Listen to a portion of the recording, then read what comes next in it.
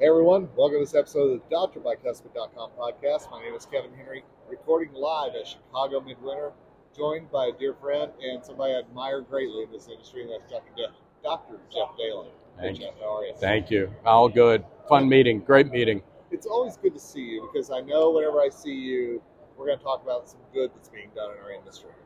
And I know Give Kids a Smile has been your heartbeat, your brainchild. How long have we been doing Give Kids a Smile? Yeah, I think we're on about year 23 now. Wow. So in St. Louis, we're still going strong. We do a 2-day clinic in February or March and 2 days again in October or November. So 4 days a year in St. Louis. The rest of the country, it doesn't have to be February. That's really the first Friday of February is the official kickoff of Give Kids a Smile nationally from the American Dental Association. But we say you can have a Give Kids a Smile program anytime during the year. Are you surprised? I mean, looking back, how much it has grown in those 23 years? Oh, and how. I mean, chills go up and down my spine when I think about the millions of kids that have gotten some dental treatment that otherwise would have no access to dental care. And it's still, like I said, going strong. And so we'd like to think we were going to put ourselves out of business, so to speak. But unfortunately, it's not happening. There's plenty of kids who really need our help. Is it socioeconomic? What's the biggest reason to Give Kids a Smile? You all haven't put yourself out of business yet. Yeah, I mean, a lot of it's socioeconomic. A lot of it is they might come to a clinic, a one-day clinic, and never find themselves a dental home. And so that's a big part of the push nationally is to when we tell people to put on their programs, reinforce the need for them to find a dental home. Okay. I know in a lot of states, Medicaid reimbursement's not very good. My state of Missouri did a whole revamping, and reimbursements are very good nowadays. So maybe some of your listeners could look into their own state Medicaid programs and become providers now that the fees have gone up with their reimbursing. So give me a 30,000-foot view. How does somebody get involved with Give Kids a Smile? In the easy, quick way, if you want to get involved, you could start with your local dental society if you have one in your town. State Dental Association might be able to help, and I know the American Dental Association can help. You can go to their webpage, and ada.org, and search for the Give Kids a Smile page, and there's all sorts of resources on that. Forms you can use, protocols, almost like a manual, a how-to manual. And this is something that it's a team thing. It's not just the dentist involved, but teams have to make this happen too. Oh yeah, when we do our programs in St. Louis, it's full service dentistry at ours. So they'll get a digital x-rays, a triage exam, off to hygiene for a cleaning, oral hygiene instruction, fluoride treatments. If their teeth are decent, we can do some pit and fissure sealants, otherwise off to the restorative department. And we even do oral surgery and endodontics as well. Local orthodontists get involved. They come to our program and adopt a couple kids and do their work gratis as well. But my office comes, everybody comes, the hygienists, the assistants, the docs, everybody. And tell me how the industry helps make Give Kids a Smile happen. We couldn't do it without the industry. It's one of the best private, corporate kind of cooperative program I've ever seen. I mean, they're so giving of everything, their time, their expertise, supplies, obviously. We have kits that we send out. Every October 1st, it opens up. You can apply for a kit. And in there, you'll find a whole bunch of different supplies that different manufacturers have donated. Henry Schein puts them all together in kits and ships them out. One thing that I've seen is, are people surprised by the amount of need that's out there? Because I've seen the lines for these days and people ready to, they circle this on their calendar to get this care. Oh yeah, it's shocking. Yeah. The mom programs you'll see, the Missions and Mercies around the country, that's the one that people will sleep outside to get in.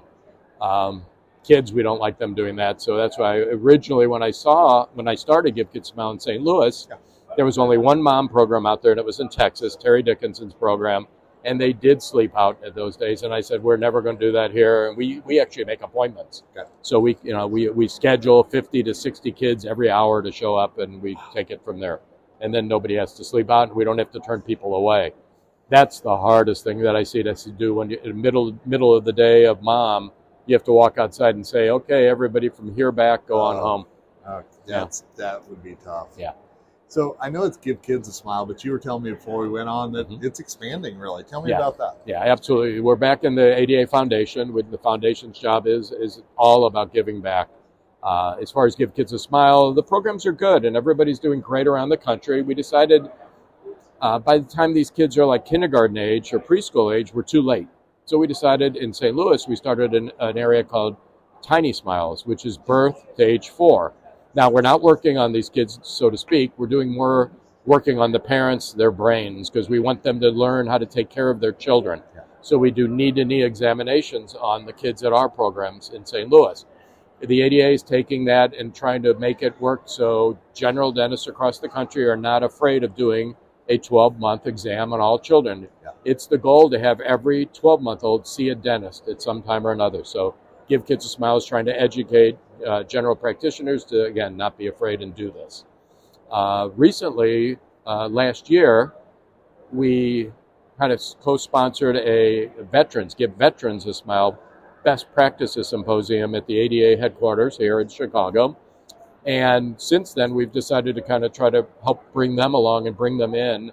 As long as we have this organization that's good at organizing programs and best practices and helping and training people to do better, why not concentrate on that group, which is another horribly neglected group? That's true. So now we're infants, children, and now veterans, which is great. That's our job. We need to give back. I see my dad's an 81-year-old veteran. I see the dental help he needs, and I'm thankful for the VA, but I'm also, there's so many other places out there that I know are able to give to veterans, so it's wonderful. I always thought the VA did all their dentistry, and it's like they only treat like 7% of all veterans. 93% have nowhere to go. And that's a shocker right there. It shocked me. It blew me away. I just couldn't believe it. So let's get back to your smaller patients, shall we say, because I know there is something of a learning curve for the dentist to be able to do that. But is it really more about education of the parent at that point? At a 12-month, yes. Yeah. I mean, I'm a general dentist. I love working on kids. I would no more know what to do on a 12-month-old as far as if that child needed restorative work. So, but we know that a lot of it can be prevented. Dental disease is preventable. Yeah. But you have to know what to do. So that's what the purpose of the knee-to-knee exam is. You've got that child, and you can show the parent how to do as far as oral hygiene, what to do. You talk to them about diet.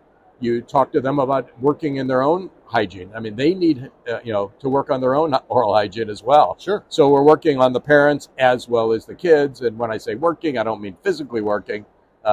Teaching. Yeah, and I think that teaching is important because one thing I've heard is that, we used to have hygienists go in as tooth fairies and things like that into schools. I'm not sure if that happens as much now as it did pre-COVID. I don't know either, but it used to be every February, the second grade. I know Procter & Gamble, I believe, had a program like that sponsored at Crest. And they would, give the schools something to bring, a dentist. And, over the years, I've been asked by patients and whatever, can you come to my class? Sure. Always do it. To the listeners out there, it's a great way to build your practice. My dad taught me, build your practice with kids. The kids will come. Once the parents see how good you are to that child and how much that child loves you, they'll come. And then the aunts and uncles and the grandparents and everybody comes. That's how you start. So I'm going to play devil's advocate for just a minute because I know you get asked this or hear this. I do enough charity in my practice. Mm-hmm. I don't want to be a part of this. How do we get people past that mindset? It's hard. I mean, I understand, and people do give a lot away in their practices. Yeah. This is just another avenue of ways to give back. These are kids that really are not going into any practices. So you've got to view the bigger picture. Like you said, you've got to view that if you don't help them, they'll have nothing. So, you got to see it in your heart to say that a child should not go to bed crying because they have a toothache, not cooperate in school because they're having problems. A great story. We got a letter back from a guidance counselor. It was a middle school kid, like a 6th or 7th grader. It was a girl. She was in the principal's office almost every day, getting in fights, just bad, disheveled appearance when she came to school. Came to our clinic. She ended up needing a root canal and an extraction. Wow. She changed. The next day she was back at school, never got in trouble again. She was just in pain every day and couldn't get anybody to help her. And we helped her, and she was a changed person.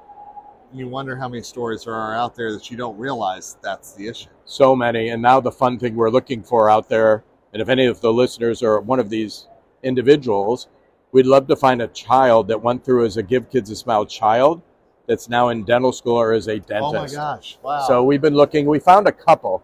So we're just trying to find more stories like that I never had dental care. I went to one of your clinics. All of a sudden I found an interest in dentistry from there, and I'm a dentist now.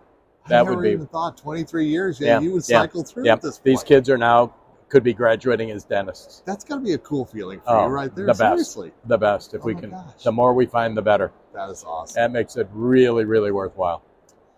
Anything else we need to know about Give Kids a Smile? Where's it going? What's next? I know that you're really incorporating. You just keep working like we're doing it. I mean, the more we're there to help others, meaning help programs around the country. That's what we want to do. Dental schools, we're working on that as a side project. Almost forgot about that one. So we'd like there to be a Give Kids a Smile program at every dental school in the country. Oh, wow. That's cool. And if that's the case, then we're hopefully training students to want to give back, start it in dental school. So when they graduate, that's in their DNA to want to give back. I love that. That would be really cool. So that we're going to accomplish that and fast. Okay. So how do dental schools get involved? Because I know some of them listen to this podcast. Go through the ADA, Go to their website. We have people that can talk to you. We're talking about having a best practice symposium for dental schools so they can learn from each other. They may come to St. Louis. We've had this thing over the years. We called I always called Smile, they call it Leadership Development Institute. I had a more cute name, like Give Kids a Smile University. But it's called Leadership Development Institute. We bring 10 people to St. Louis every year. We did it about 10 years in a row, and they could work with each other, helping each other with problems they're having in their programs, and then work our program and see ours firsthand. So we did that for 10 years straight, and now we're thinking about maybe doing it, but bringing dental schools, their representatives to St. Louis, and they can work and watch ours and work with each other and help each other with answers to their problems. You've done amazing things for so long, and this is so cool to see it just growing and keep flourishing. So congratulations to you and your entire team that make this happen. We will keep it up, and with the help of the people at the ADA, it's great. And with the help of all the manufacturers out there, I can't thank them enough for all they do to help it, because, again, without them, it would never have flourished like it has all these years. I mean, people like Steve Kess. Yeah. I mean, he took it and just developed it like nonstop. He's my mentor, my personal mentor when it comes to doing this sort of thing. Well, and Stanley Bergman, I mean, it's in their DNA, give back. It's unreal. Well, and I've always seen the passion from you in this, and I know there are others that share that passion. It's just a matter of really pushing that passion out. So thank you for doing this. I appreciate it. Thank you. Thank you for having me. Thank you for having me here, and hopefully spreading the word. Hey, amen. Glad to do that, my friend. And thanks to all of you who listened to this episode for the Dr. By Custom podcast. Absolutely. Make sure you're getting involved. Make sure that you're changing lives, because it's not that difficult to put in an investment and see it flourish down the road. Until next time, Kevin Henry, the editor-in-chief for Dr. By Custom, signing off. Wish you nothing but success ahead.